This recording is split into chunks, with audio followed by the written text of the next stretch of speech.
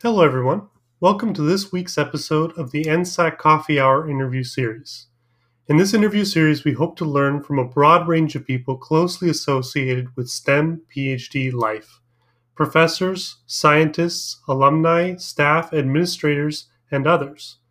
The goal is to get to know the fascinating journeys, stories, and experiences that got these people where they are today. This week, we had the wonderful experience of interviewing Bill Rowe, a research engineer working in the Burke Nanotechnology Center at Purdue University. His life has spanned a number of types of jobs, from being in the Army National Guard to working at AC Delco Electronics, helping to found Tau Laboratories, and then joining the academic world as a research engineer. So without further delay, here's the interview. Bill has three distinct parallel paths in his journey so far, be it working in the industry or being in the military or being at a university like Purdue. So let's delve deep into each of these details. So Bill, could you walk us through your professional journey so far from 1969 to how it led you to be at Purdue here with us? Sure, be glad to. Thank you very much for inviting me to speak today. It's a pleasure. I enjoy working with the NSAC team. My work started at Jocelyn Stainless Steel in Fort Wayne, Indiana, and I was a clerk there, an inventory control clerk, and it was my duty and goal to try and save them as much money as possible on the inventory of steel that we had.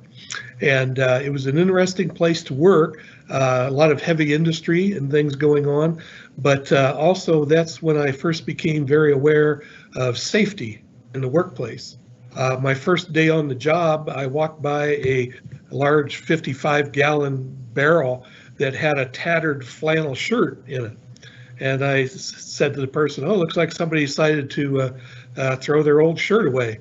And they go, "No, there was an accident here last night." And I go, "Well, what do you mean?" One of the operators wasn't paying attention, and he was using big tongs to grab rod, which was red hot, and he was supposed to run it through the sizing machine, and it would roll it down to a smaller size, and someone on the other side would catch it, roll it over to the next one, shove it through, and then he would catch it. What happened, one of the blocks dropped down, and he shoved it in there and turned to talk to the person next to him, and the rod came back and burnt through his throat, through his chest, through his stomach, burnt his private parts off. And I was there for 9 months before I left for my basic training in the Army, and he was still not out of the hospital yet after 9 months. He was alive, but made me very aware of the dangers.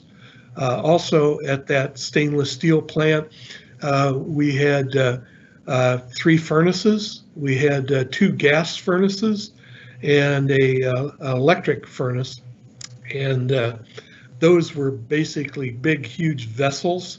The gas never made that much noise, but the electric furnace had 3 huge electrodes where they would lower with a crane those electrodes down into this vessel that had all the steel and material in there that they were going to melt to create whatever stainless steel types they wanted.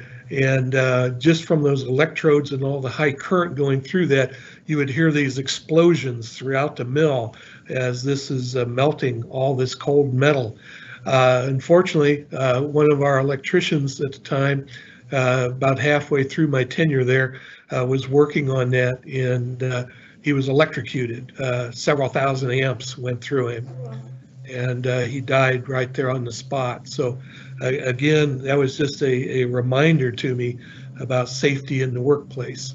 But it was an interesting place to work, but also very dangerous. When I was in the Army going through my basic training, I got a notice that there had been a downturn in the steel industry, and I wouldn't have a job to return to. So I applied when I got back to Delco Electronics in Kokomo, and about a week later I got a reply, and they wanted me to come in for an interview, and I was chosen to go into their data processing area. And back then, it seems like the Stone Age now, but we started off with some high-end equipment at the time, the IBM 370s. We had 2 of those, and we worked in teams. There were 3 people for each system, and one person would run the console one week, another person would go to the vault and pull tapes in hard disk packs, and the other person would load high-speed printers up with whatever paper was needed at the time. So we had 16 hard drives, 16 tape drives, and we had 8 high-speed printers. So it kept you busy your entire shift. A couple of years into that, an opening came up at our research and engineering plant at Delco Electronics, also located in Kokomo. And they needed someone who knew Fortran programming. And from my schooling at Purdue, I had learned Fortran. And so I was chosen to go there. And the machine there was an IBM 1130. And that was not as quite as high tech as the IBM 370s. But I was told by the IBM service rep that we had the largest IBM 1130 in the country, and it had 32K of memory. Of course, most people's watches now have more than 32K of memory, and a lot of toys have more than 32K of memory. But back then, that was sort of state-of-the-art equipment. And then in about 1974, then an opening came up in the photomask shop, and I had been doing work in the data processing area at the research and engineering building, which also housed the photomask shop. And I was loading data in and plotting out huge plots on a very large flatbed plotter of circuit designs. Once the engineers, they would take those plots, paste them up on the walls, and they would try circuit tracing on the walls. And it's much different today, of course, but back then everything was pretty much done by hand. Once they approved the design, then I would have to take large rolls of Rubylith, which is clear plastic with a red or orange coating on it, and replace the pens with knives. It would then go through and cut that circuit design, and then we would take it off there, and it would go upstairs to the mask shop, and they would pull out parts of the design so they'd have clear areas and dark areas. And so they decided that they really needed someone else up there, and they'd like to have me. So I left the data processing then and went to the photomask department. And it was a very good learning experience there, some good people to work with. There were 8 of us in the department, including our supervisor. And it was a very close-knit group of people, and we worked 2 shifts.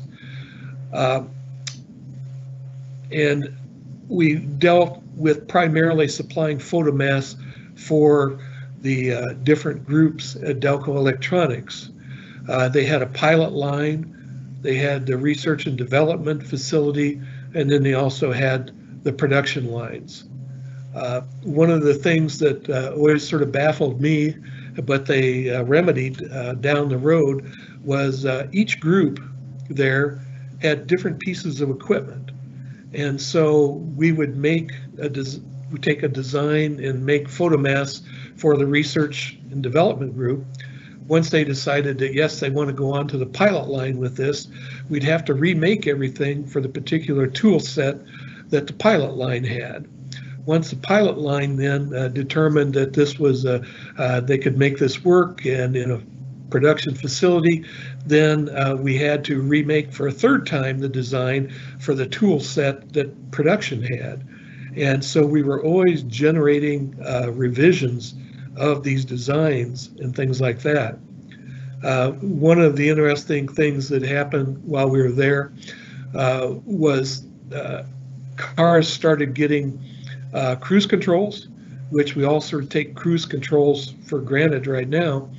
But Delco did not have the capacity to build all the cruise controls that were needed for General Motors, the circuits and all. So they contracted with Motorola for half of them also. Before these circuits actually went into production, they had to have life testing and all kinds of testing done at the research and engineering plant, and in order to go on to production. Once they started making these cruise controls and installing them in the GM cars and some Ford cars also, we contracted with Ford, there was a problem with some Cadillacs where the Cadillac owner would pull up at, say, a toll booth back then, and they would have to put money in the toll booth. So, of course, you come rolling to a stop, dig your change out, and put it into the toll booth, and then take your foot off the brake, and the car then immediately thought you should be going 65 or 70 miles an hour, so it would burn rubber out of the toll booth and scare some people half to death.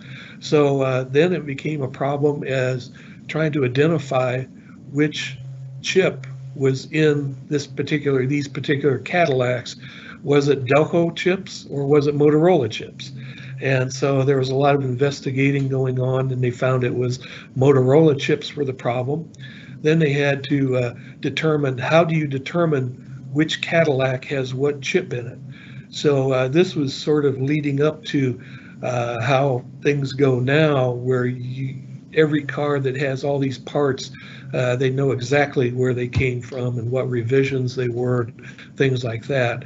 Back then, it was just new to everybody and was difficult to tell. But anyways, then at work, we were approached by an entrepreneur, Dr. Raymond Aoyang, and he was a researcher at IBM at their Poughkeepsie plant, and he always was very business oriented, and he was selling photomask blanks to us and other photomask suppliers.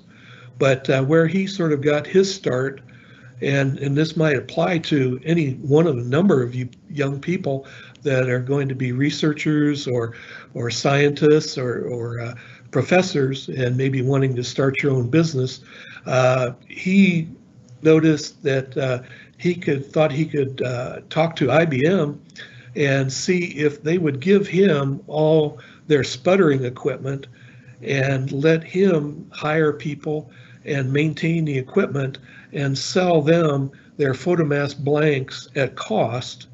And then whatever time he had available on the tools, he could build photomask blanks for sale on the outside. He also did this with IBM for their die sort operation also. He approached them and said, I've got a deal for you. What if you give me all your die sort equipment? I'll hire the people, train them, and I'll buy a building to put all this in, and we'll do all your die sort operation for you for cost, and then we can do other die sorts for other companies if needed. And he ended up buying an old grocery store and converting it and putting all the die sort equipment in there.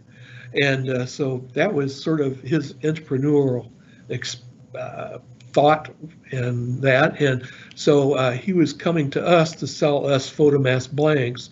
And he found out then at the time that technology was progressing and Delco Electronics was going to have to, in addition to the optical equipment, like in the poster here, the Electromask stepper, we had 3 steppers, 2 Electromask, 1 GCA 3696, and we had 2 optical pattern generators. They found that they needed to go to smaller feature sizes than what those machines were capable of, and so they were going to have to buy an E-beam. He approached Delco Electronics and said, hey, I've got a deal for you. Why don't you buy the E-beam, give it to me, and I'll build a facility. We'll put it in the facility. I'll staff it with people, and I'll give you all your photomask and everything at cost. And then when we're not using the e-beam, we can use it to write for the outside. And so Delco Electronics thought that was a great deal.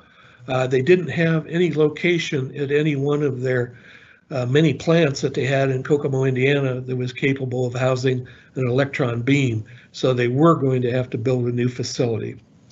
So Dr. Ao Yang invited us, the department, to join Tau Laboratories, is what we named it.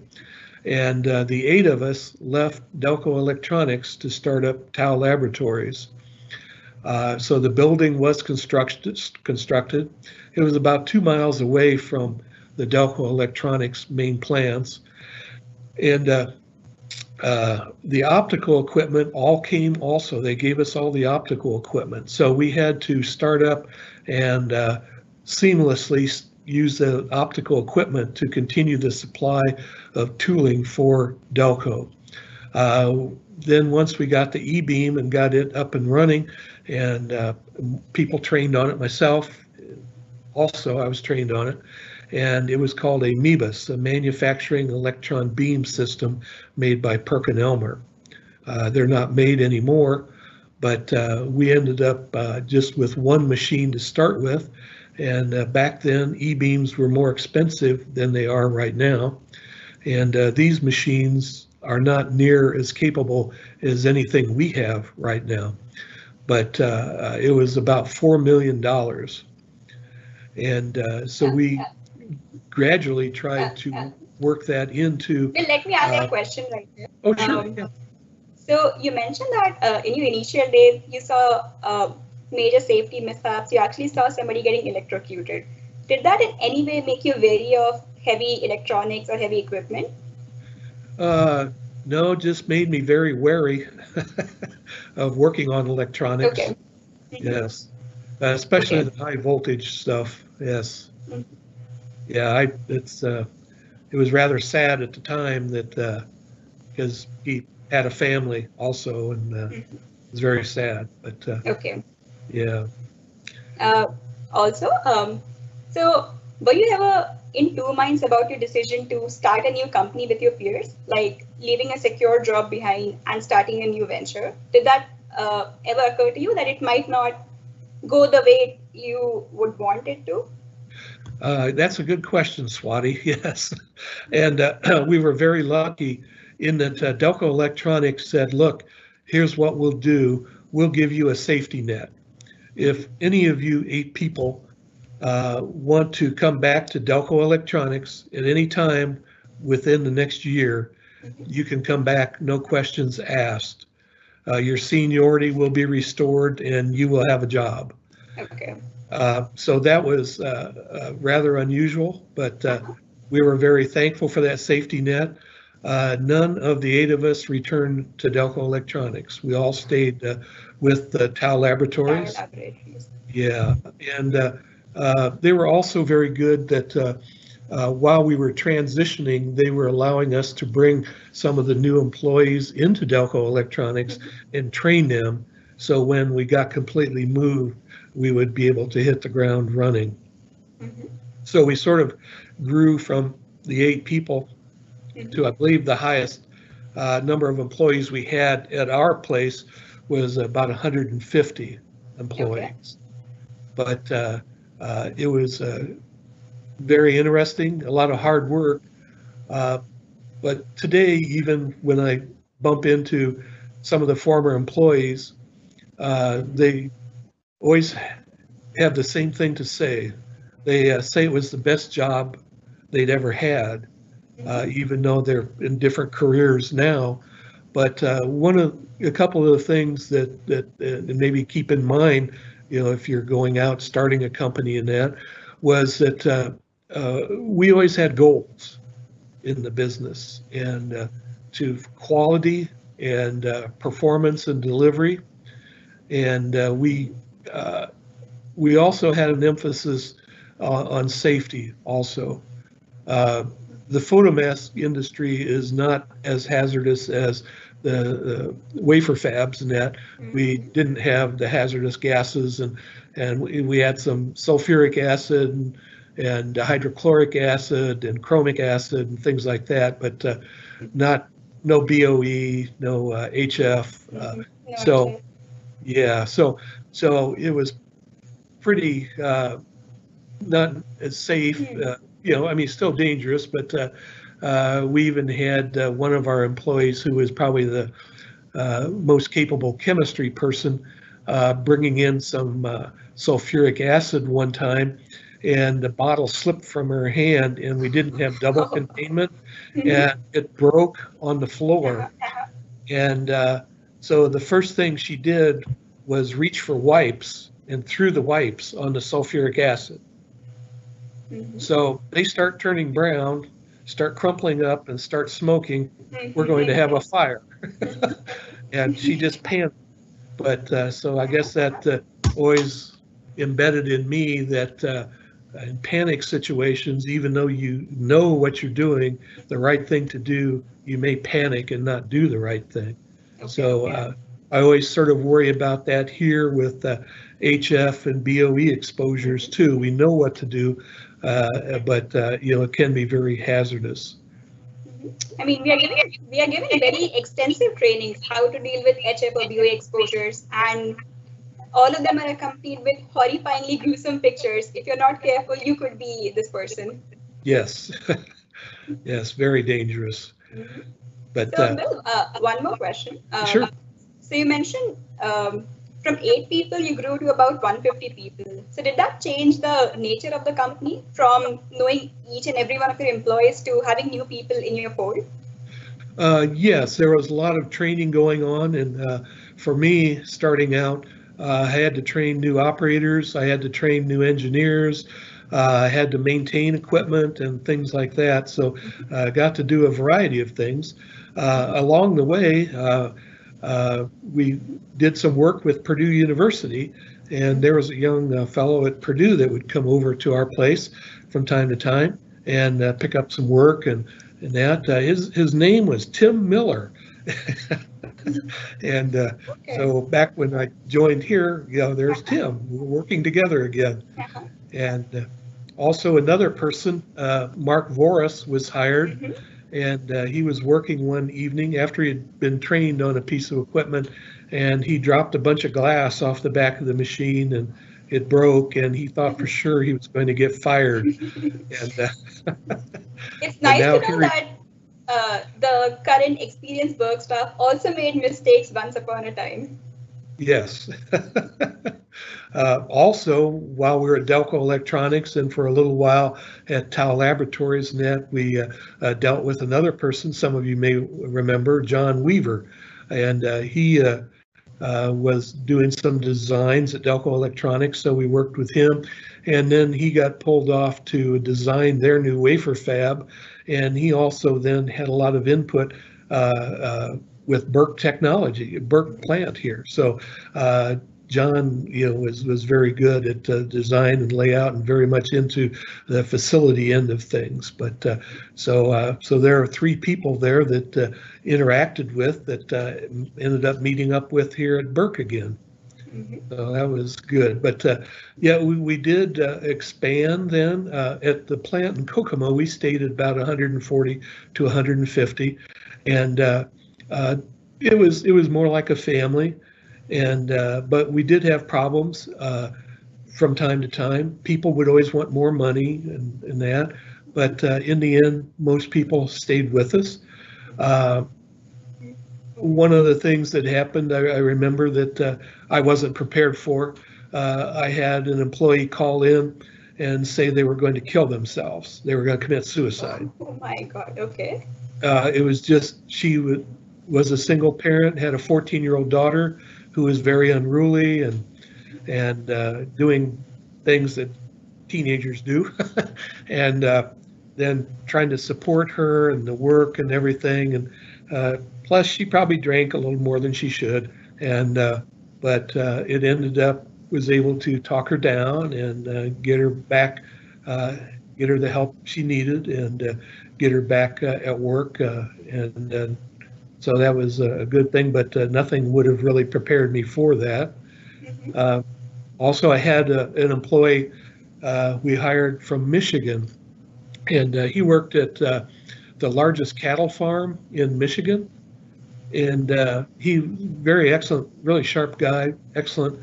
And about a year after we hired him, uh, he was standing outside the office I had, and his eyes were all red. I could tell he'd been crying, and so I was concerned that everything was okay with him, with his family, and that. And so we sat down to talk, and he says, "Do you remember me telling you about the cattle ranch?" And I go, "Yeah, I sure do. I remember how much you loved it there." And he goes, "Well, the owners have called me back and want me to come back, and they want me to computerize things so we can track the cattle, we can track their feed, we can track all kinds of things, and I'll still get to ride horses and corral cattle." And I was just so happy for him that he was going to be doing something he really loved, and he was worried that we would be upset with him. But personally, I was so happy that he was going to be doing something every day that he really enjoyed doing. So unprecedented situations are a part and parcel of life. Yeah, it's a good feeling to know that you met somebody and they were able to go on and do something they really loved. But from just those 150 people we dealt with in that at our place, we also then in the DuPont era, we ended up building a plant in Icheon, Korea. And when DuPont bought us, we had a little party, and we had cake and ice cream to celebrate that we're going to be DuPont and Photomass and that. And it was nice. And Dr. Raymond Aoyang was very appreciative for all the hard work everyone put in to become #1 in the country, and then DuPont purchasing us. But after that, then we built a plant in Round Rock, Texas, which Mark Voris ended up going to. Then we also built a plant in Icheon, Korea. A couple of years later, we bought one of our competitors, Ultratech, in Santa Clara, California. There, the owner of that company had, I believe, 5 people that had been with him pretty much from the start of his company. And so they were very valued employees and stuck with him through thick and thin. And so at their party, they had cake and ice cream also. But he asked for those 5 people to come forward, and he wanted to thank them for all their hard work and putting his company in a position where they could be bought by DuPont. I don't know what DuPont paid for Ultratech. I know for our plant, they paid $40 million. But this owner then, he said, "I have a little gift for you as a gift of my appreciation." And he handed each one of those 5 people an envelope, and inside was a check for $1 million each. Okay. So some of our people were a little upset that we didn't get anything. We got cake and ice cream, but I thought, well, we were paid to do a job, and we did the job, did it well, and so this fellow was very appreciative, and his people there were very lucky that he was going to share $1 million apiece with them. He said, "I'm already a millionaire, so here, I want to share this with you." So that was great that he did that. We also went on to purchase a plant in Nijmegen in the Netherlands, in the south of France in Roussay, and we also built 2 plants in Shanghai, China. And we built a plant also in Beaverton, Oregon, which Fujitsu was going to build a plant there also. So we decided to build a plant there to be close to Fujitsu. And so we built our plant, and Fujitsu canceled their plans for their plant. So our plant never really got utilized at all. The last plant we built was in Dresden, Germany, and it was a state-of-the-art plant. And so we had gone from the original 8 employees to about 2,400 employees worldwide. So it was always interesting interfacing and working with some of the other people at some of the other plants around the world. Some of our employees got to go to those plants and help them get started and things like that. Especially, we purchased a software package that's was, I guess it'd be like iLabs now. It seemed to be a little more powerful than iLabs, but back in the mid 80s or late 80s, it was sort of advanced for its time. But here, I believe we pay for iLabs as a percentage of the money we bring in and that. But there, with this company, it was $50 million up front. So we sort of went from struggling early on and getting equipment and things like that to a lot of diversification. Yes, a lot of diversification, and nothing's cheap in the semiconductor industry. Agreed. But and then, yeah, go ahead. Yeah. So, how did you decide to join Purdue again in 2007? That is the part I'm particularly curious about.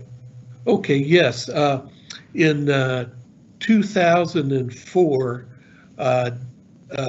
Well, DuPont had spun us off in 1996 as DuPont Photomass, and initially in '86 they wanted to diversify, and so they were looking around for companies to buy, and some research group came and said we were a good buy. So we were with DuPont then for 10 years, and in 1996 they decided that they needed to focus on their core businesses. So they sold off Conoco Oil. They sold off, one of the Seagrams, I believe it is. Yeah, Seagrams. They sold off Seagrams, and they sold off several other companies, and they spun us off on our own then also. So from '96, we were DuPont Photomass. And then in 2004, they decided that there was a too much capacity in the photomask industry, and so they started shutting down plants. And by then, our headquarters in the U.S. had moved from Kokomo to Round Rock, Texas, and so they decided to shut the Kokomo plant down in late 2004. And Toppan in Japan bought DuPont Photomass and shut our facility down and kept the Round Rock plant and the Santa Clara plant open. I believe they realized a year or so later that they shut the wrong plant down, but because in Kokomo things are fairly cheap, it would cost $3 million a year to keep that plant open. The plant in Santa Clara was it was actually like within a warehouse kind of facility. So it was sort of a makeshift clean room kind of thing and everything. And it cost $9 million a year to keep that plant open.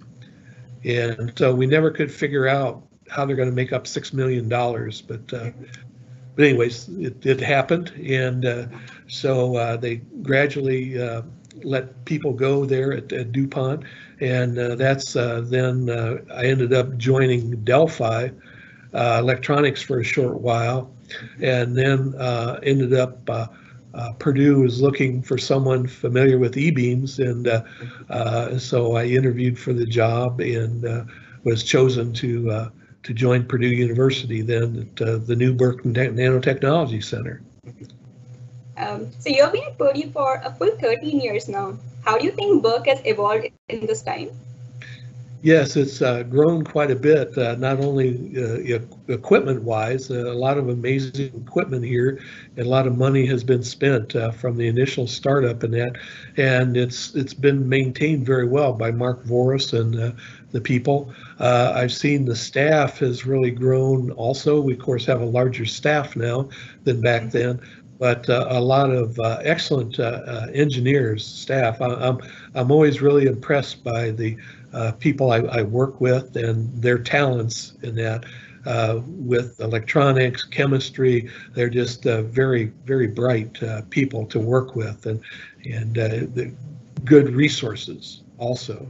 And of course, a lot of the professors are very good working with us also, and have a myriad of information and that to pass on to us and help. And oh my goodness, the students, you guys, just tremendous. I'm so impressed by the quality of the students that come through here, and I'm always interested in the students too, and in what they're going to do, after they get their PhDs and move on. And it's always interesting, because some want to go into research, some want to go into academia, and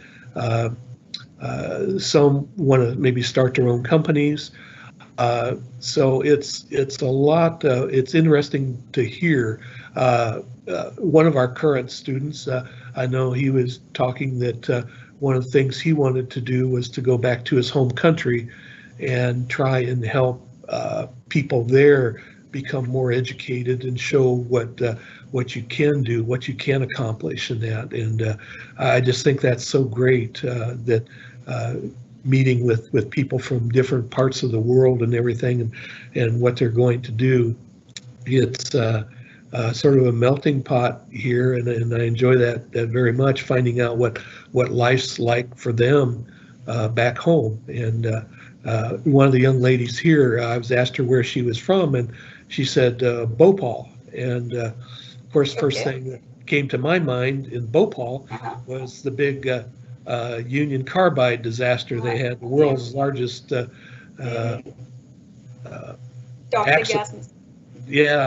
release of gas, and what killed about 6,000 people, and who knows how many more lingered on and died after that. But luckily her family was fine, and she was fine. Of course, that happened quite a few years ago before she was born. But it's just amazing that some of the people we have coming through here and what their life was like. So I've been very happy about working here and enjoyed it so much, and I think especially working with the students. So does interacting with students or training them, do you think it takes away from your primary role as a researcher? No, I see that that is one of my goals or duties also.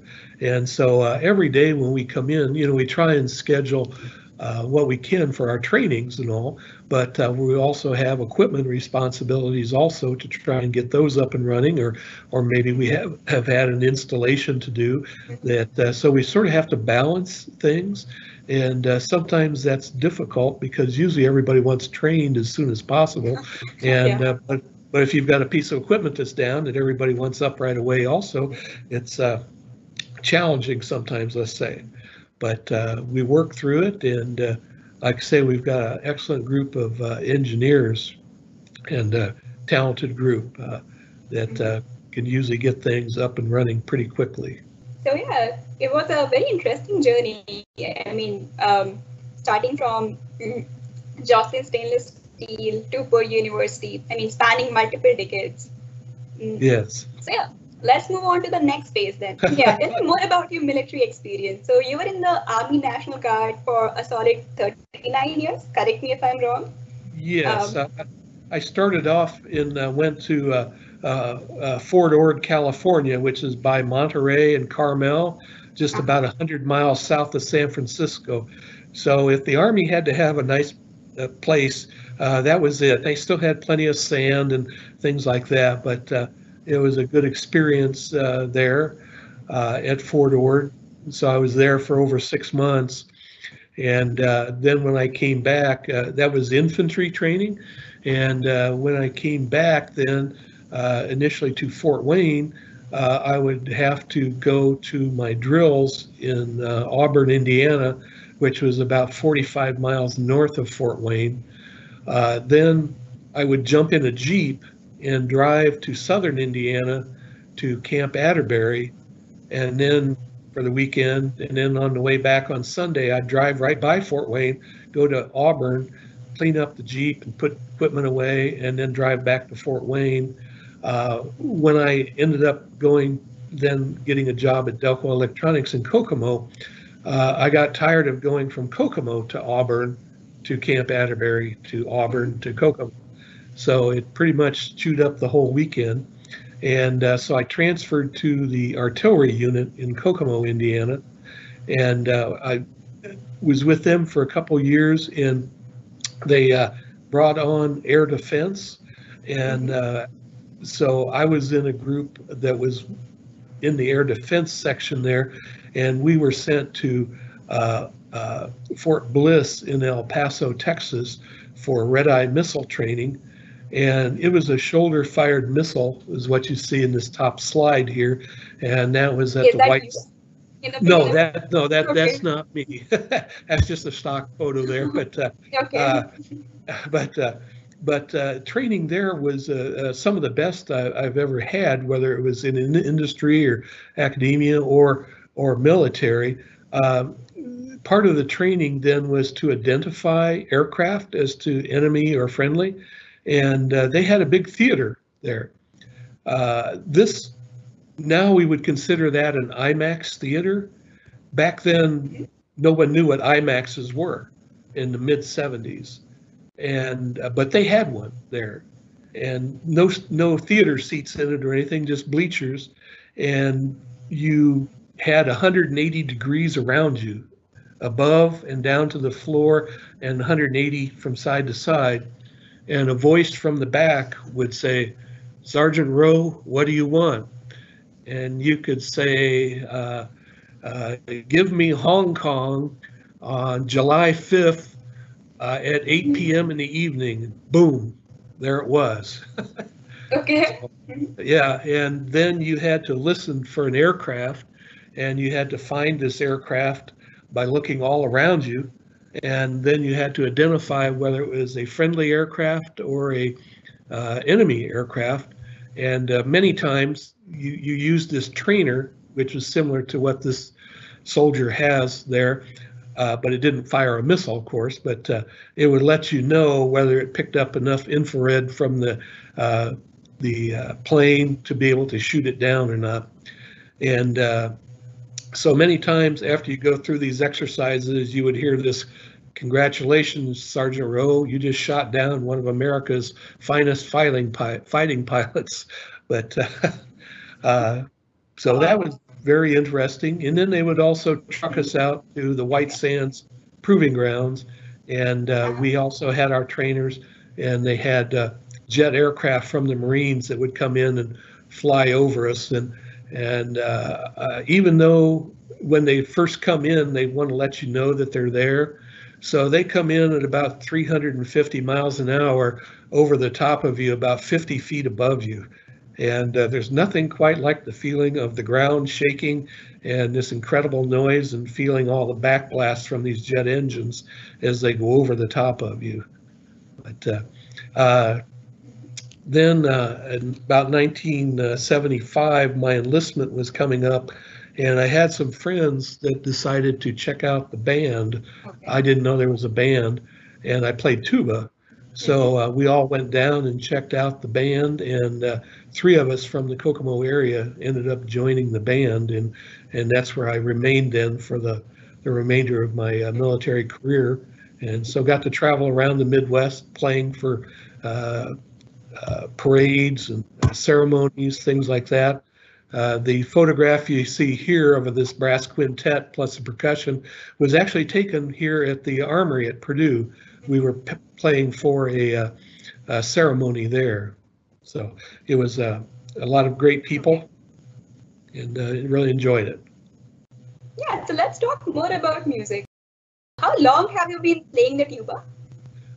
Since about 1961, I believe. And do you play it professionally?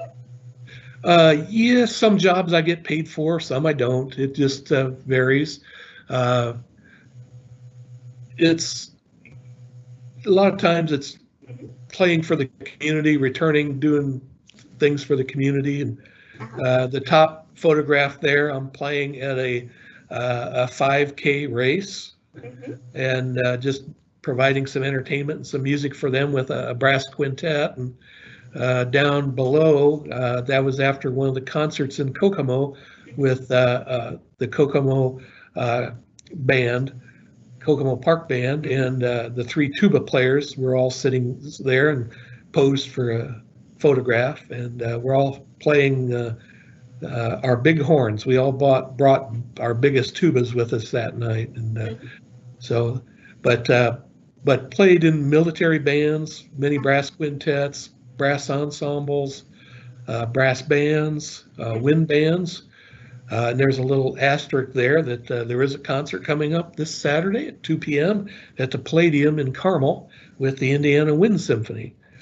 So there aren't many concerts going on, but the Palladium was big enough that we could socially distance, and not all of us are on the stage. The winds or woodwinds are mostly on the stage, and the brass are up above them in the choir area, all spaced out 6 feet. So it's we're all glad to be playing again. Also play in a couple different symphony orchestras, Dixieland bands, and street fair bands.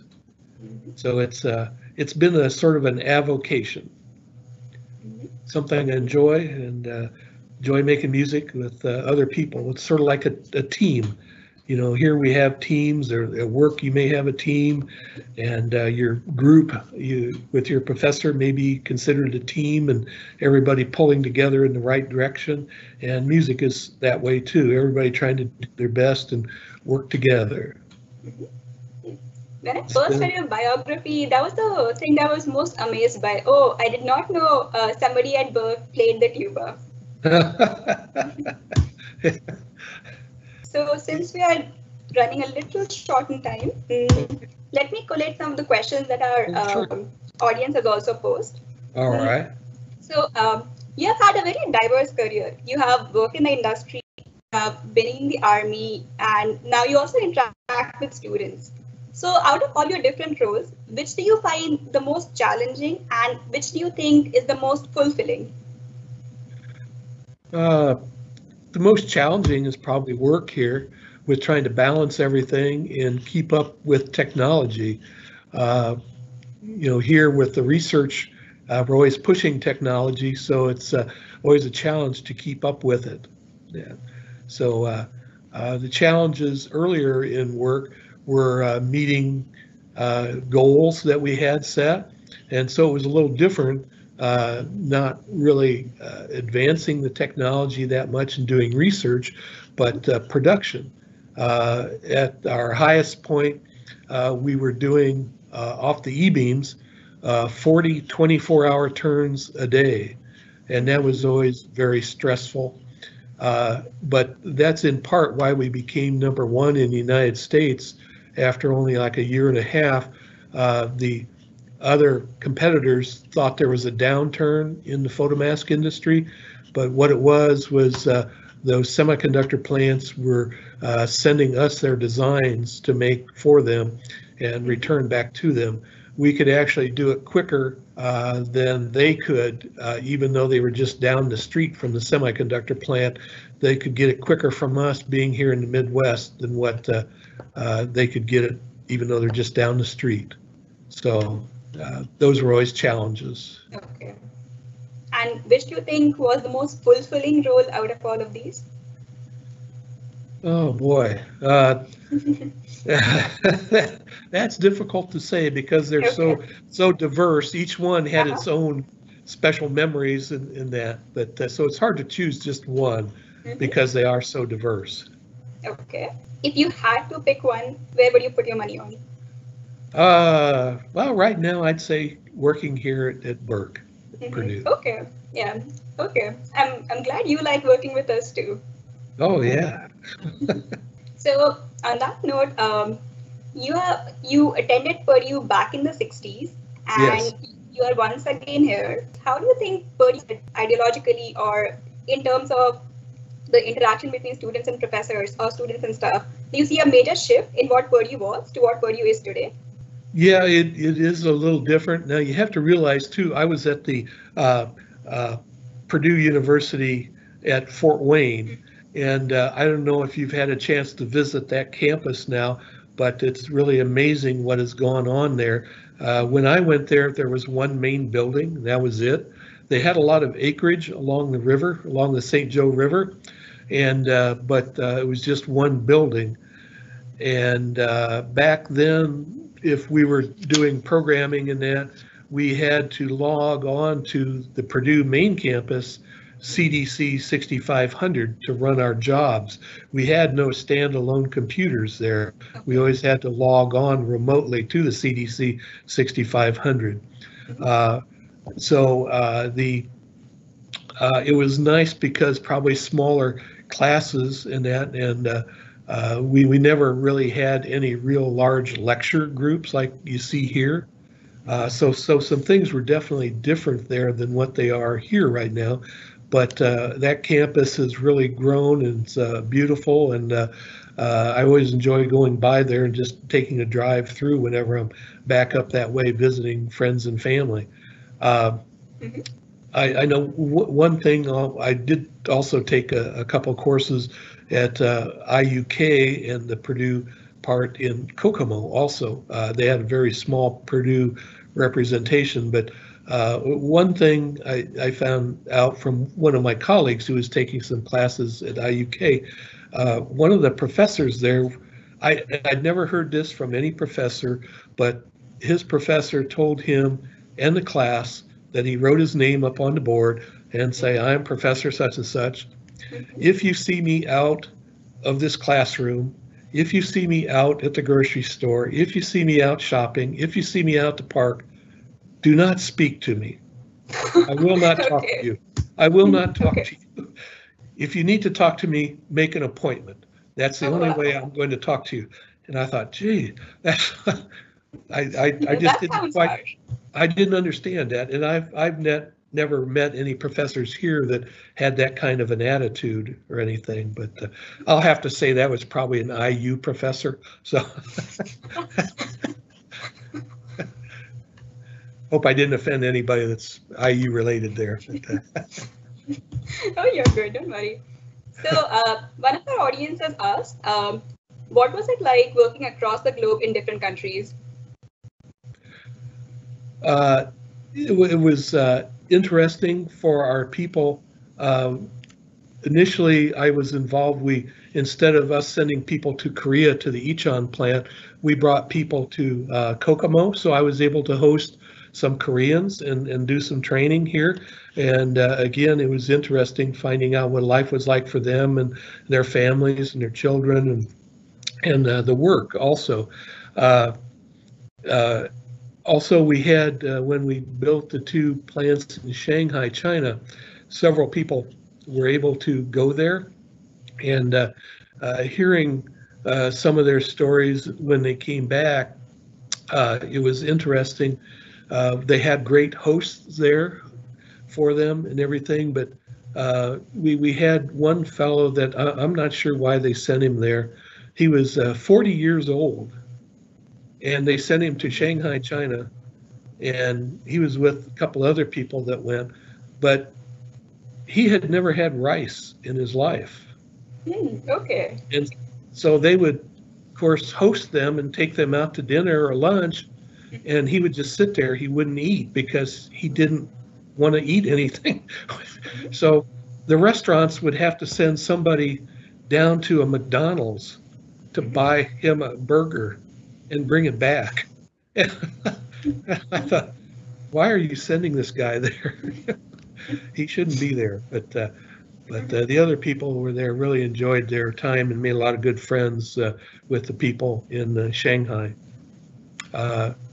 We also did some collaborations with a company in Japan. There were three main blank manufacturers and photomask suppliers in Japan: Topan Photomask, uh, uh, Hoya, and Dynapan. And we were doing some collaborations with Dynapan And we thought we were pretty hot in Kokomo, having 4 e-beams at the time. Mhm. So we had about 24, $25 million worth of e-beams sitting on the floor. And the fella from Dynapan, I asked him, I said, well, how many e-beams do you have at your facility? And he goes, 37, 37 e-beams, all in one 37 facility. e-beams. Oh, wow. All in one facility. He says pretty much That's impressive. Uh-huh. we pretty much have an engineer assigned to every beam. Mhm. That was sort of eye-opening too. All right. So let me close with one final question. Since you like interacting with students, what is that one advice you would want to give to the future researchers or current researchers at Berkeley? I think a couple things that I've known just taken from my career was the people that I interacted with early on. Now we've also all met up here again at Purdue. And those collaborations or contacts that you make early on may help you later on in life also. And so it's always good to remember some of those people and what you were doing and interacting with them, and also trying to work together as a team to help each other. I feel our jobs here as engineers here to help the students, and whether it's with equipment and processes or training and things like that, to try and make them successful. So try and make the people around you successful. So networking and teamwork, they're both very important. Absolutely. Okay. Yes. Okay. All right. Yeah, thank you for talking to us. Oh, you're welcome. Thank you. Appreciate it.